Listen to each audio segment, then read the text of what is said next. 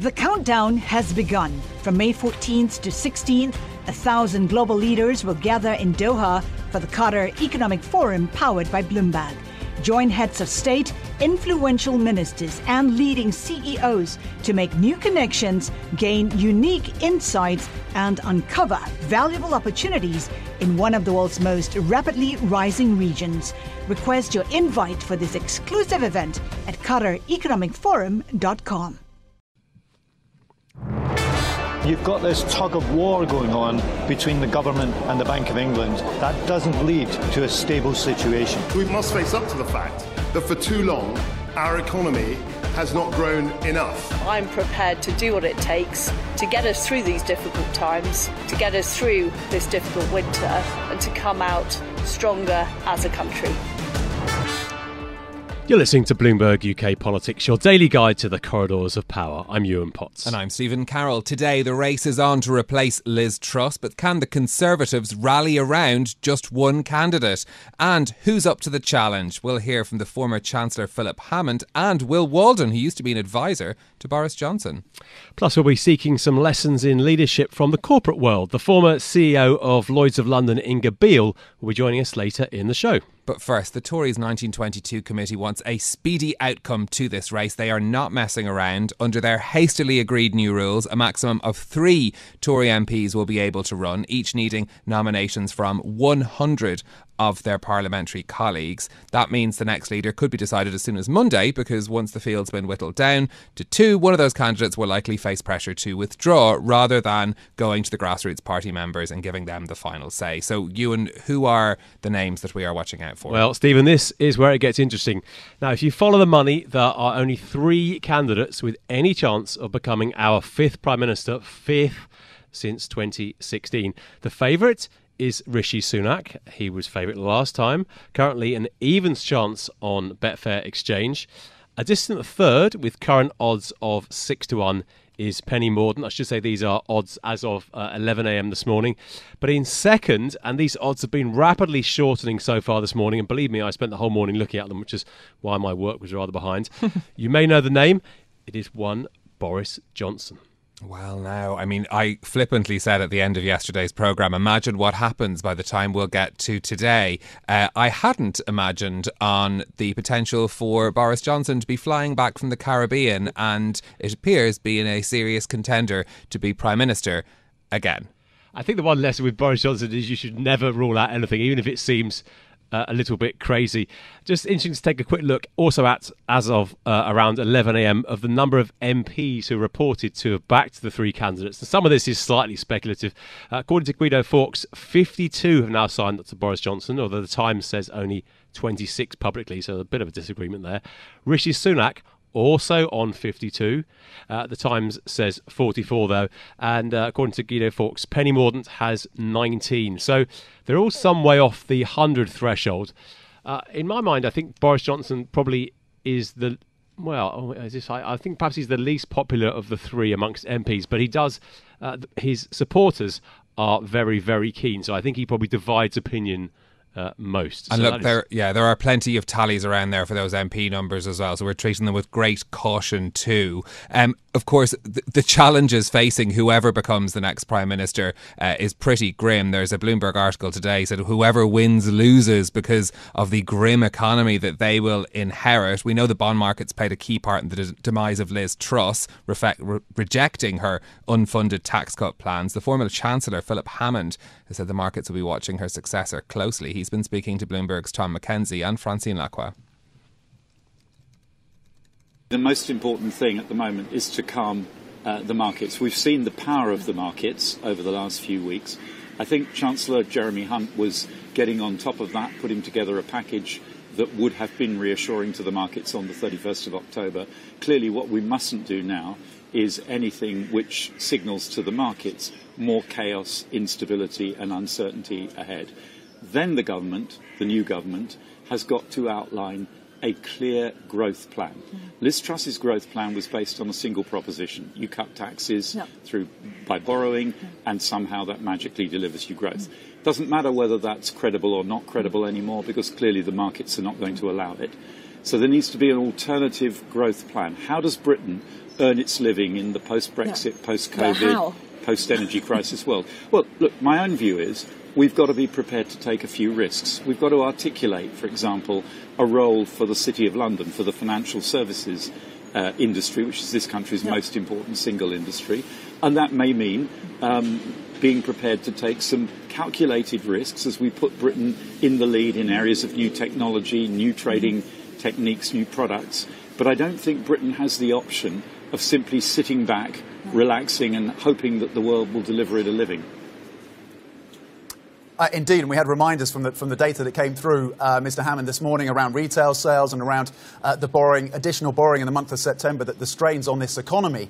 When it comes to your assessment, though, of the likelihood of a fiscal plan being published and announced, as the Chancellor has hoped, by the end of this month, the reporting from the Times and our own assessment from our team is that's looking unlikely. Would you concur with that view, and what do you expect the market reaction to be to that if it gets delayed? Well, I think it depends whether the Chancellor is replaced. If a new Chancellor is appointed, clearly he or she will want a period of time to look at the package. If the new incoming Prime Minister decides to confirm Jeremy Hunt as Chancellor, then I see no reason why he couldn't go ahead and deliver the package on the 31st of October. He's obviously been working on it since he's been in office. How will the Conservative Party change now? It does feel like, because of the voting rules, could we have a Prime Minister on Monday? And is that pragmatism, ahead of ideology? Well, we clearly could have a new Prime Minister on Monday, if only one candidate passes the nomination hurdle that the 1922 committee has set. But look, what I think is clear is that the rules that we currently have, which have a two-stage process where the MPs select two candidates nominally and then the members vote, that isn't working. It hasn't delivered the results we want. By the way, nor does the Labour Party's methodology for electing a leader work. It's not served them well over the last decade or so. So I think both parties need to look at how we do this and make sure that we have a leadership election methodology that's fit and proper for the 21st century. OK, that was the former Chancellor Philip Hammond speaking to our colleagues on Bloomberg Television earlier. Well, Boris Johnson returning would be something of an extraordinary twist, but is he running? Well, we've been speaking to Will Walden from Edelman, a former advisor to Johnson at Number 10 and at City Hall when he was Mayor of London. They asked if he'd spoken to Boris. I haven't. I spoke to someone 12 hours ago who'd spoken directly to him, and he was certainly taking soundings. And my understanding was that he was getting on a plane from his no doubt luxurious Caribbean holiday to return to, presumably in his mind, try and sort out the mess. Do I think it would be a good idea? No, I don't. And that's as someone who has known him for a heck of a long time, worked with him very closely, and for a long time counted him as a close friend. I don't think there's any certainty that Boris will run, but he's certainly looking at it. And part of that is that he hates losing. So I suspect that if he can't see a path to making the threshold on Monday, and particularly even if he made the threshold and there were three candidates on that threshold, whether he could come second, because, for your listeners, the decision has been placed, if there are two candidates, in the hands of the party membership. I've got no doubts in my mind that if he were in the final two, that he would win. I don't think that the Tory grassroots have given up on Boris Johnson, even if the rest of the country certainly has. And I think the other thing that's weighing on his mind is that, I'm not entirely sure that Boris I know really wants the job. I think he wants to go and make some money in an easy life, but I suspect he's under a lot of pressure to put his hat in the ring. And the reason that he probably doesn't want the job deep down is that there's a 31% gap to Labour in the polls, and he will inherit a cost of living crisis for which his party will undoubtedly get the blame. So I think he'll be weighing up all those factors before he decides. However, I think that probably the pressure on Boris and his own ego in terms of, well, I was hard done by, is too much. And if he thinks that he can get to the final two, he'll stand. OK, would he actually be able to be, though, the serious man for serious times? I mean, he was ousted in July after simply a laundry list of scandals on ethics, on standards. I mean, we know from his departing speech that he, as you say, he felt hard done by. But can he really take on these challenges? No, but I think part of the problem here is that the Tory party has lost a sense of what its identity is. So it doesn't really have a unity candidate, which is what, in this extraordinary circumstance, is putting Boris back in play. Look, let's if you've got a second, let's go back. All of this ignores the fact that his defenestration about 3 months ago was his own doing. He's got an elastic relationship with the truth. There was the Patterson affair, Partygate, the Pincher affair, the way he governed. And his supporters will tell you that he's an election winner. Well, that's been disproven now. He might have won in 2019, but in June, he presided over 2 horrific by-election defeats by massive majorities. And he behoved the Liz Truss mess on the country. 6 weeks ago, 70% of the country said they wanted him out, including a majority of Tory voters. They haven't changed their mind. But it's also clear that Boris hasn't changed his mind. He thinks he's done nothing wrong. He's unrepentant. He thinks he's been hard done by. And a very senior member of the government messaged me last night and said, look, maybe he's changed, mate. Maybe he's changed. And I would say, as Boris would say to you, hogwash. Choosing Boris is a huge risk for the Tory party and the country because of the state of the economy. But equally, there is no consensus around anybody, and that's why he's clearly in play. Is there a potential Tory candidate that you would back, Will, if Boris is absolutely not the answer? Who would be? Is there anybody who might be a threat to Labour? Or are we at the end of, 12 years of Conservative rule and there is simply no fresh talent there? Well, I think the idea that, Boris has a mandate is ludicrous. We don't live in a presidential system. Yes, he won an 80-seat majority against a very weak opponent in 2019, but so much has changed since then. So I don't, look, I'd still love to go to the pub with Boris for a pint, but I don't necessarily want him running the country. I think the problem is that I don't have a vote in that sense. I'm not a Tory member, but also I'm critically not a Tory MP. And if they can't coalesce around Sunak, who clearly has been proved right over the summer and he stuck to his guns and the Truss experiment has failed, then I can't see who necessarily does it. The one possible unity candidate is Ben Wallace, the Defence Secretary, who's done a blinding job at defence over Afghanistan and Ukraine in particular. He's well liked by the grassroots, and I think he would command a unity candidate position. The problem is, I don't think Ben will run. I think it isn't for him. He's fiercely protective of his young family. I think the scrutiny and the pressure, he's thinking probably it's not worth doing. And if he doesn't, I can't see who the unity candidate to come through the middle is. And that just behoves, more chaos in the Tory party. So not Mordaunt? Not Suella Braverman? Well, I don't know. I know Penny a little bit. I don't know. I suppose. You see, here's the thing, right? I think that the grey suits that sort of manage the Tory party are thinking that if Sunak comes first in this and Mordaunt comes second, she'll just drop out. I don't think that's the case at all. Even if Boris doesn't come second, I think Sunak's back as a living in cloud cuckoo land if they think that somebody who comes second and then can go to the membership, and they'll decide, is going to drop out of the contest. So any sense that there will be a clear coronation, I think, is for the birds. The real issue that's going on at the moment is, will Boris make the threshold? And more importantly, will he finish second or not? From Silicon Valley to Wall Street, the promise and perils of artificial intelligence are playing out on the world stage. But what will the next phase of AI adoption look like? Which companies, from big tech to startups, will dominate? And where do the risks and unintended consequences lie? I'm Emily Chang. Join me at Bloomberg Tech in San Francisco, May 9th, to answer many of the industry's burning questions, alongside Snap's Evan Spiegel, Xbox President Sarah Bond, OpenAI's Brad Lightcap, top researcher Dr. Fei-Fei Li of Stanford, and many more. More details and just a few tickets left at Bloomberg.com/TechSF. The countdown has begun. This May, 1,000 global leaders will gather in Doha for the Qatar Economic Forum powered by Bloomberg, held in conjunction with our official partners, the Qatar Ministry of Commerce and Industry and Media City Qatar, and premier sponsor QNB. Join heads of state, influential ministers, and leading CEOs to make new connections and gain unique insights. Learn more at QatarEconomicForum.com. Now, Liz Truss will leave Downing Street with one record intact, and that is the shortest tenure as a Prime Minister in British history. Her premiership disintegrated with that disastrous mini-budget, and the next Conservative leader will have a steep mountain to climb to reunite the party. Thinking about all of this, we're interested in how leadership in the corporate world might be instructive in meeting some of those challenges. We've got Inga Beale with us to talk about this. She's the former CEO of Lloyd's of London, now a member of several corporate boards and president of the British Swiss Chamber of Commerce. Inga, thanks for joining us on the programme. Do you think that it was in any way a failure of leadership that led to Liz Truss's demise, or was it something else? I think there are numerous factors, but leadership has to be critical in this. And I know from actually being a leader of many organizations, some smaller, some bigger, you have to listen to other people.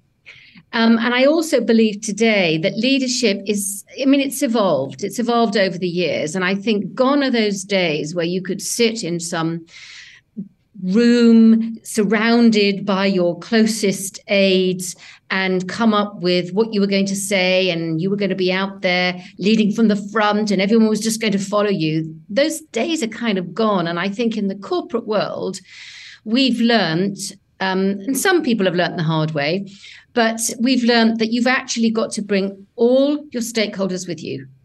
And there are numerous ones. I mean, obviously, if you're running the country, you've got many, many stakeholders. But even today in the corporate world, you've got many, many stakeholders to bring along with you, and actively listening to them all and trying to then balance your message and your strategy and your approach to things is absolutely vital. I'm interested in your thoughts on surrounding yourself with people that agree with you. One of the things Liz Truss has been criticised for was pretty much filling her cabinet with Truss supporters and casting aside anybody who didn't back her in the leadership race. What are the lessons from the corporate world in terms of having people who disagree in the room? Yeah, and this has been a theme now for some time, getting different people around the table to challenge you, because no leader, whether you're the CEO of a company, whether you're the leader of a country, you do not know all the answers. And if you've got people thinking just like you, who aren't necessarily going to challenge and come up with a different view, that is not the right way to run anything anymore. And there's been such a lot of talk and work in the corporate world to make sure that people are getting diverse voices around those tables of influence.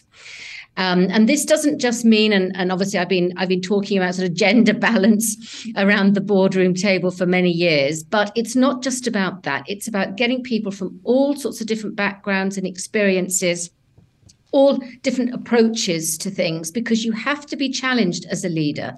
You have to listen to those challenges and then weigh it all up and come out with a good balanced answer, particularly when you're dealing with so many different stakeholders with so many different views. Now, the politics and business are obviously different worlds, but both involve bringing together opposing and often very strident personalities into a room and coming to agreement on things. You know, are there experiences that you've had in your career that you think that are helpful to how to do that? I'm thinking about the Conservative Party, not terribly united at the moment, but they do have to move in the same direction. You do, and when you're leading anything, you've obviously got to have some overall vision that everyone can buy into, right? And that's absolutely vital. Now, the government will have so many different voices to listen to, but they do have to listen to them. And I know I keep repeating the word listen, but it's really important, because only by doing that and listening particularly to experts when you're not the expert, and you are not going to be, even as the Prime Minister of the UK, you're not going to be an expert in everything. So you do need to listen to the experts. And that's the only way then you can come up with your vision that's right for the country or for your company. Now, when you're managing a disparate group, a very diverse group of people, this is a management challenge in itself, because when you are all a homogenous group, it's so much easier to sit around the table and all agree with each other. When you're a leader managing a diverse group, you've got to work harder at it. You've got to bring out the people who maybe are speaking more softly, who don't always get their voice heard. You've got to try and shut up those who have a loud, strong voice.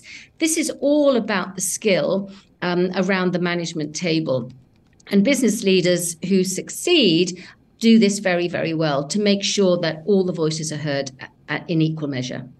Do women who make it to the top in the corporate world or in politics still get a rougher ride than men. I'm just wondering, if Liz Truss had not been a woman, would things have turned out differently in any way? Well, I couldn't really comment on Liz Truss. I don't really know. I've only seen her from what I see from the media. But in general, and if I look at financial services, which I've been in for 40 years, it does still seem tougher for women to make it than for the men because, A, there are differences between the genders, and a lot of the world historically was built around sort of male norms of leadership. And the world is changing now, and all other different forms of leadership are now respected and actually desired, particularly by employees and the public and your customers.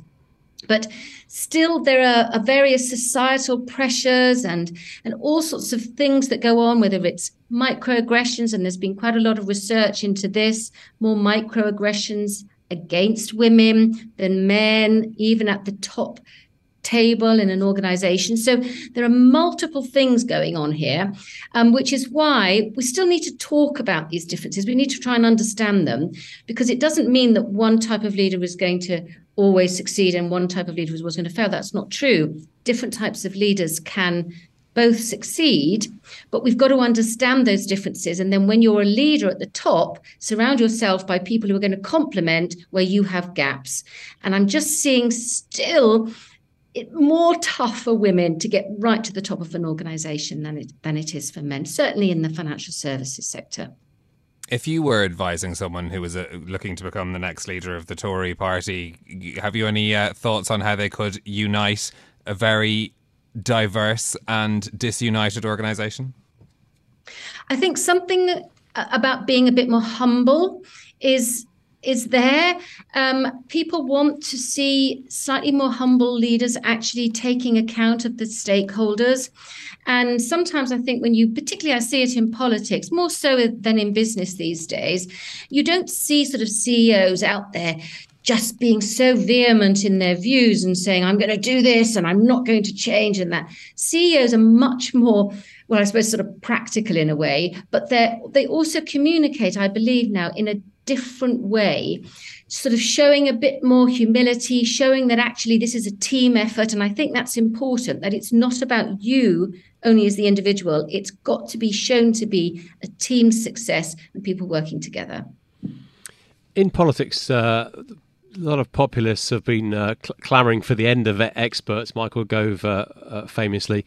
Do you think we've sort of reached the end of that path, or is there still a sort of prejudice against expert opinion? Well, I'm not a political commentator, so I don't keep up with all of that. But I do know if I just think about something like the pandemic and how ill-prepared many organizations seemed, many governments seemed, despite experts around the world warning for years that there would be a human pandemic. In fact, some of the work that the insurance sector did, we were highlighting that as one of the top 5 risks for many cities around the world for years. But nobody was really listening to us. Oh, we don't need that expert opinion. And because those voices weren't at the influential tables, they didn't really get listened to. I'm a firm believer that you absolutely need to listen to expert opinion. But I also know that we want constructive expert opinion. We don't need people just always criticising and looking for the bad in everything. We actually need people to come up with the positive stuff that needs to happen. Inga, you're involved in so many different corporate organisations. I'm wondering if you have, in the conversations you've been having with colleagues, thoughts on what business needs now from the political leadership in the UK, given that the markets have played such a key role up until this point in the past few weeks.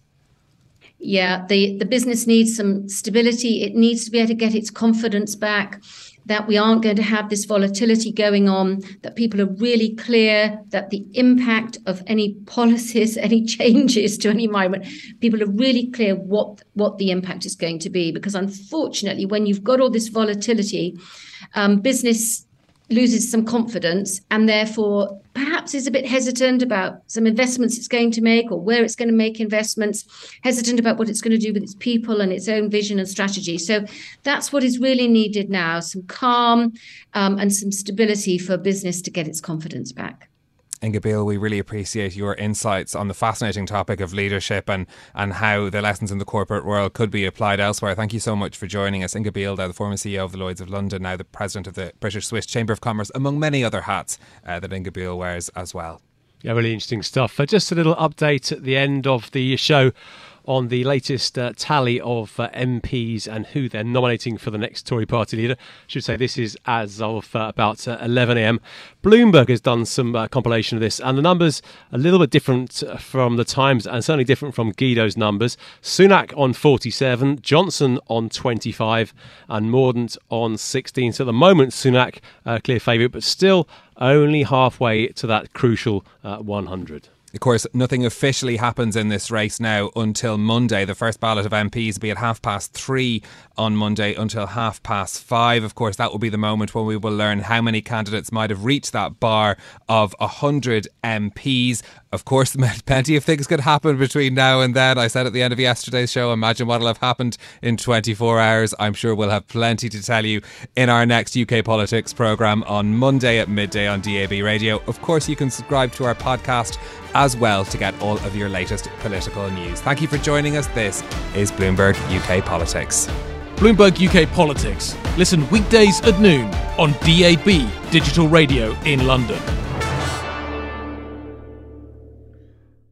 The countdown has begun. This May, 1,000 global leaders will gather in Doha for the Qatar Economic Forum powered by Bloomberg, held in conjunction with our official partners, the Qatar Ministry of Commerce and Industry and Media City Qatar, and premier sponsor QNB. Join heads of state, influential ministers and leading CEOs to make new connections and gain unique insights. Learn more at QatarEconomicForum.com.